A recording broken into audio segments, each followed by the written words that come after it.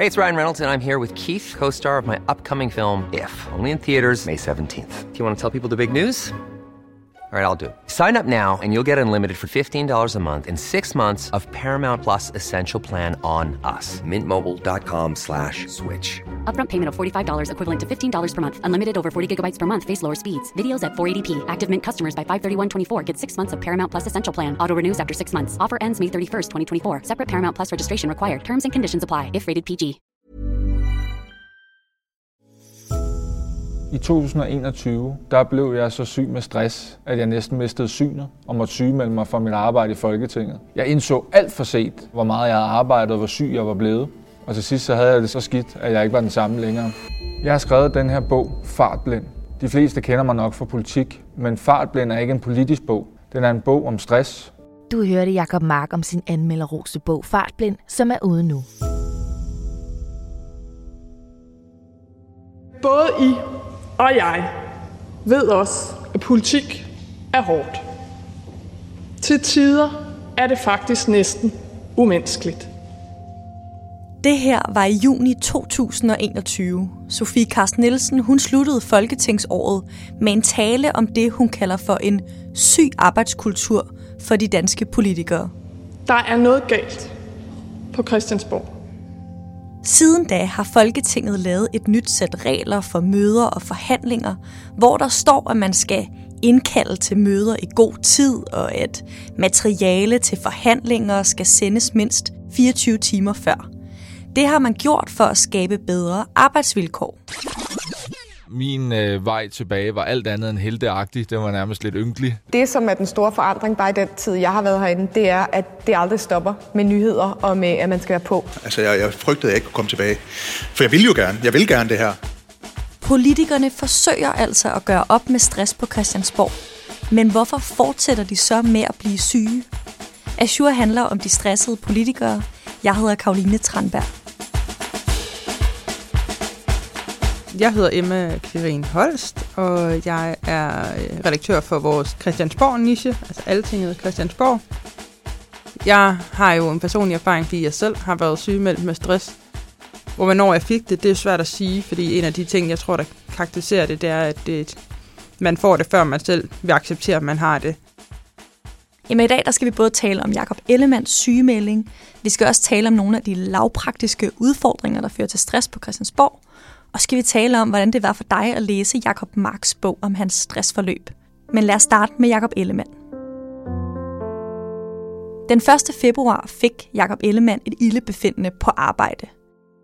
Han kom en tur på Rigshospitalet for at blive undersøgt, og fortalte samme dag til medierne, at han forventede at være tilbage i arbejdstøjet dagen efter.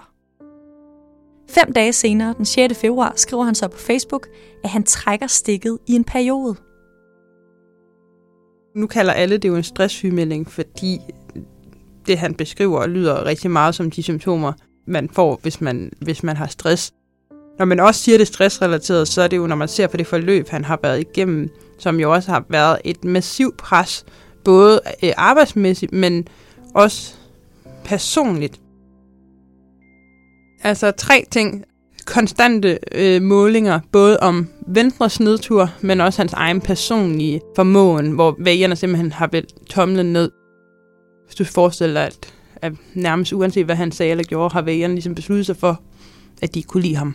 Det var lidt det billede, man sad og fik, når man så nogle af de meningsmålinger.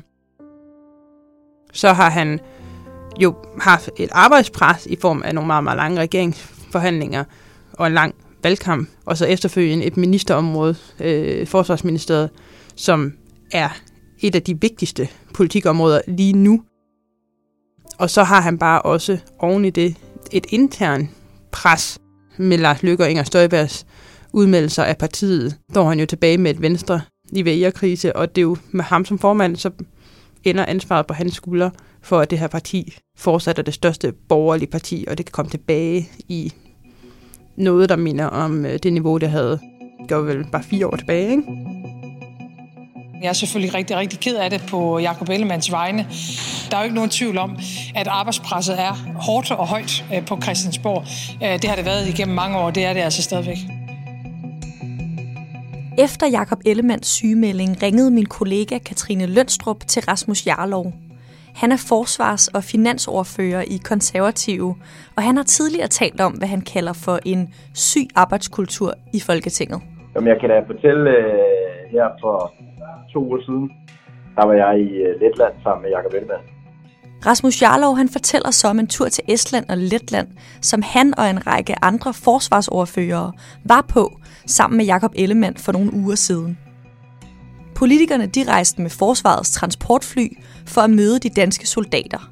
Og det var en stramt pakket tur, hvor Jarlov og de andre politikere blev bedt om at slukke deres telefoner, fordi de fløj så tæt på den russiske grænse.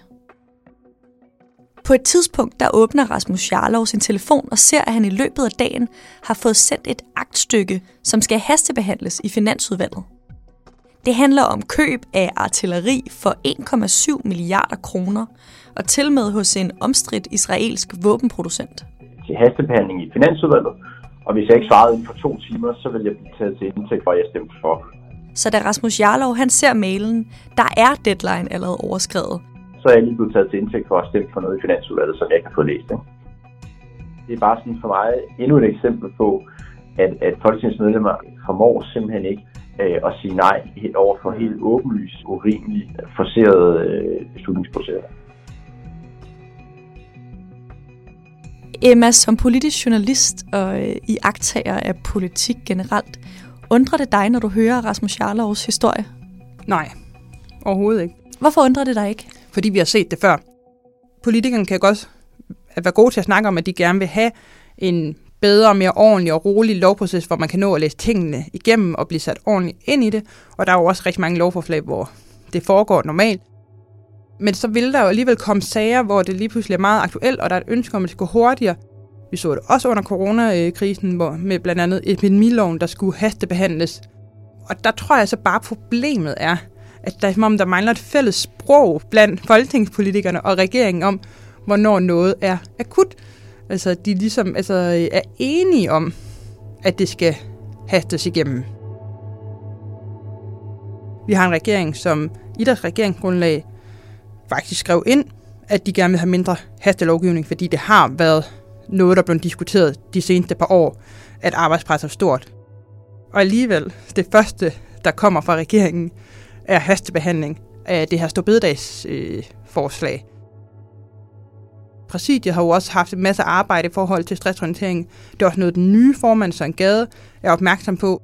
Der har også været arbejde i forhold til, kan man gøre behandlingsprocesserne i udvalgene mere simple, altså Europaudvalget for eksempel. Der er også rigtig mange dokumenter, der kan gøre det her stadig grundigt, men nemmere for folketingspolitikere at blive sat ind i sagerne. Der er rigtig mange gode intentioner. Nu mangler det så bare, at der bliver sat handling bag ordene, og de når at få ført nogle af tingene ud i livet, og det så rent faktisk også får en effekt. Det er en af grundene til, at jeg også har skrevet en bog. Det er, at jeg tror ikke rigtig på den der comeback-kit-historie. Og den synes jeg har været meget udpræget i Danmark, hvad angår sådan stresssygemeldinger. Altså så bliver man syg på en ledemåde, og så kommer man tilbage, og så er man lidt den der helt. I slutningen af januar udkommer Jacob Mark så med en bog, som handler om sit stressforløb. Fartblind hedder den, og den har Emma læst. Du starter kronologisk i bogen i 2015, hvor han bliver valgt ind i Folketinget, og måske også sådan, alle var sådan lidt, hvor kom han fra? Det hele er gået så hurtigt. Man kan næsten blive lidt forpustet. Så faktisk også, når jeg læser bogen, så bliver jeg også lidt forpustet på hans vegne. Når jeg læser bogen, så synes jeg også, det virker som om, at, og det kan godt være, det er ubevidst fra hans side af, men at han påtager sig rigtig meget ansvar for SF's overlevelse og SF's succes, fordi han kommer ind efter et katastrofevalg for partiet, og de er ikke særlig mange i folketingsgruppen. Størstedelen af bogen er virkelig, virkelig god. Nu skal det jo heller ikke være sådan en kæmpe reklame for den bog, men jeg synes, den er et godt indblik, fordi han vælger at dele noget personligt som sine tanker. Han reflekterer meget over, hvorfor han bliver syg, og hvordan har det, mens han er syg. Men den sidste del er jo også den korteste del af bogen. En fortæller mig, at han blev valgt til en spændende post i weekenden, men at han havde så frygtelig ondt i maven under valgprocessen. Det viste sig, at han havde haft blindtarmbetændelse uden at reagere på det. En anden fortæller, at hun har haft migræne hele weekenden, men at hun har det bedre efter at have kastet op. Det er jo forkert, tænker jeg. Det er jo ikke sådan, det skal være. Folk skal da ikke arbejde, når de har det så skidt. Men jeg tænker også, at jeg ikke ville have studset over de 2 beretninger for bare et år siden. Altså sådan hele refleksionen omkring, hvad så nu, når man kommer tilbage? Altså hvad så med alle de her kollegaer, man lige pludselig ser, der accepterer, at de går rundt og har ondt i maven og ondt i hovedet. Han kan jo heller ikke påtage sig ansvaret for lige pludselig at redde hele arbejdskulturen på Christiansborg. Men det kunne være spændende med nogle refleksioner omkring, om der er nogen ting, han kan gøre, nogen ting, han kan tage initiativ til. Jeg tænker måske også et eller andet sted reflektere over, hvordan kommer man så tilbage, når man har været syg? Hvordan håndterer man at være i det der arbejdsmiljø, hvor man lige pludselig kan se, at alting er giftigt, eller man lige pludselig kan se, at andre ikke er gode nok ved sig selv. Altså, hvordan håndterer man at være i det, uden at falde tilbage i det, men også uden at blive sur på alt og alle omkring sig? Når du ser på det her billede med flere politikere, der melder sig ud med stress, du har læst Jacob Marks bog, du har selv oplevet stress på din egen krop. Hvad er så det vigtigste, du tager med? Det vigtigste at tage med, det er, at vi når til et sted i samfundet nu, hvor vi kan tale om det, og hvor det er okay at tale om det, og hvor at man ikke er mindre værd eller gået i stykker, fordi at man har været syg. Tværtimod, så er man måske kommer man tilbage og er klogere på sig selv. Tror du, det bliver mindre stressende at være politiker på Christiansborg i fremtiden? Altså, jeg har jo en ambition om altid at have ja-hat på. Så jeg vil da håbe for politikerne, at det bliver mindre stressende at gå på arbejde, ligesom jeg håber for alle andre danskere, at vi generelt i samfundet bliver bedre til ikke at gå ned med stress. Men ligesom at det er svært for alle mulige andre arbejdspladser, så ser det også ud til, at det stadig er svært for Christiansborg. Der er rigtig mange politikere, der har været gode til at tage frem nu, fortalt historier, også forskellige historier, som også kan se, at stress har flere forskellige ansigter og forskellige symptomer. Men nu kommer jo det næste skridt i processen, hvor at det ikke bare handler om at tale om det, men der også på en eller anden måde skal noget handling bag alle de her fortællinger. Og der er det jo også politikernes eget ansvar at gøre noget ved deres arbejdsplads.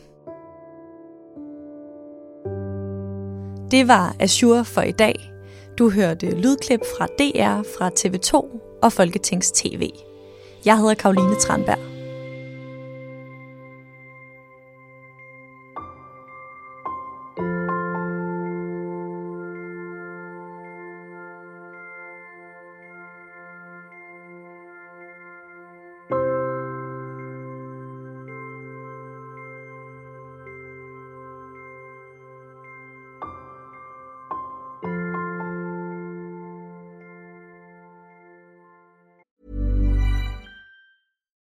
When you need mealtime inspiration, it's worth shopping Kroger, where you'll find over 30,000 mouth-watering choices that excite your inner foodie. And no matter what tasty choice you make, you'll enjoy our everyday low prices, plus extra ways to save, like digital coupons worth over $600 each week. You can also save up to $1 off per gallon at the pump with fuel points. More savings and more inspiring flavors make shopping Kroger worth it every time. Kroger, fresh for everyone. Fuel restrictions apply.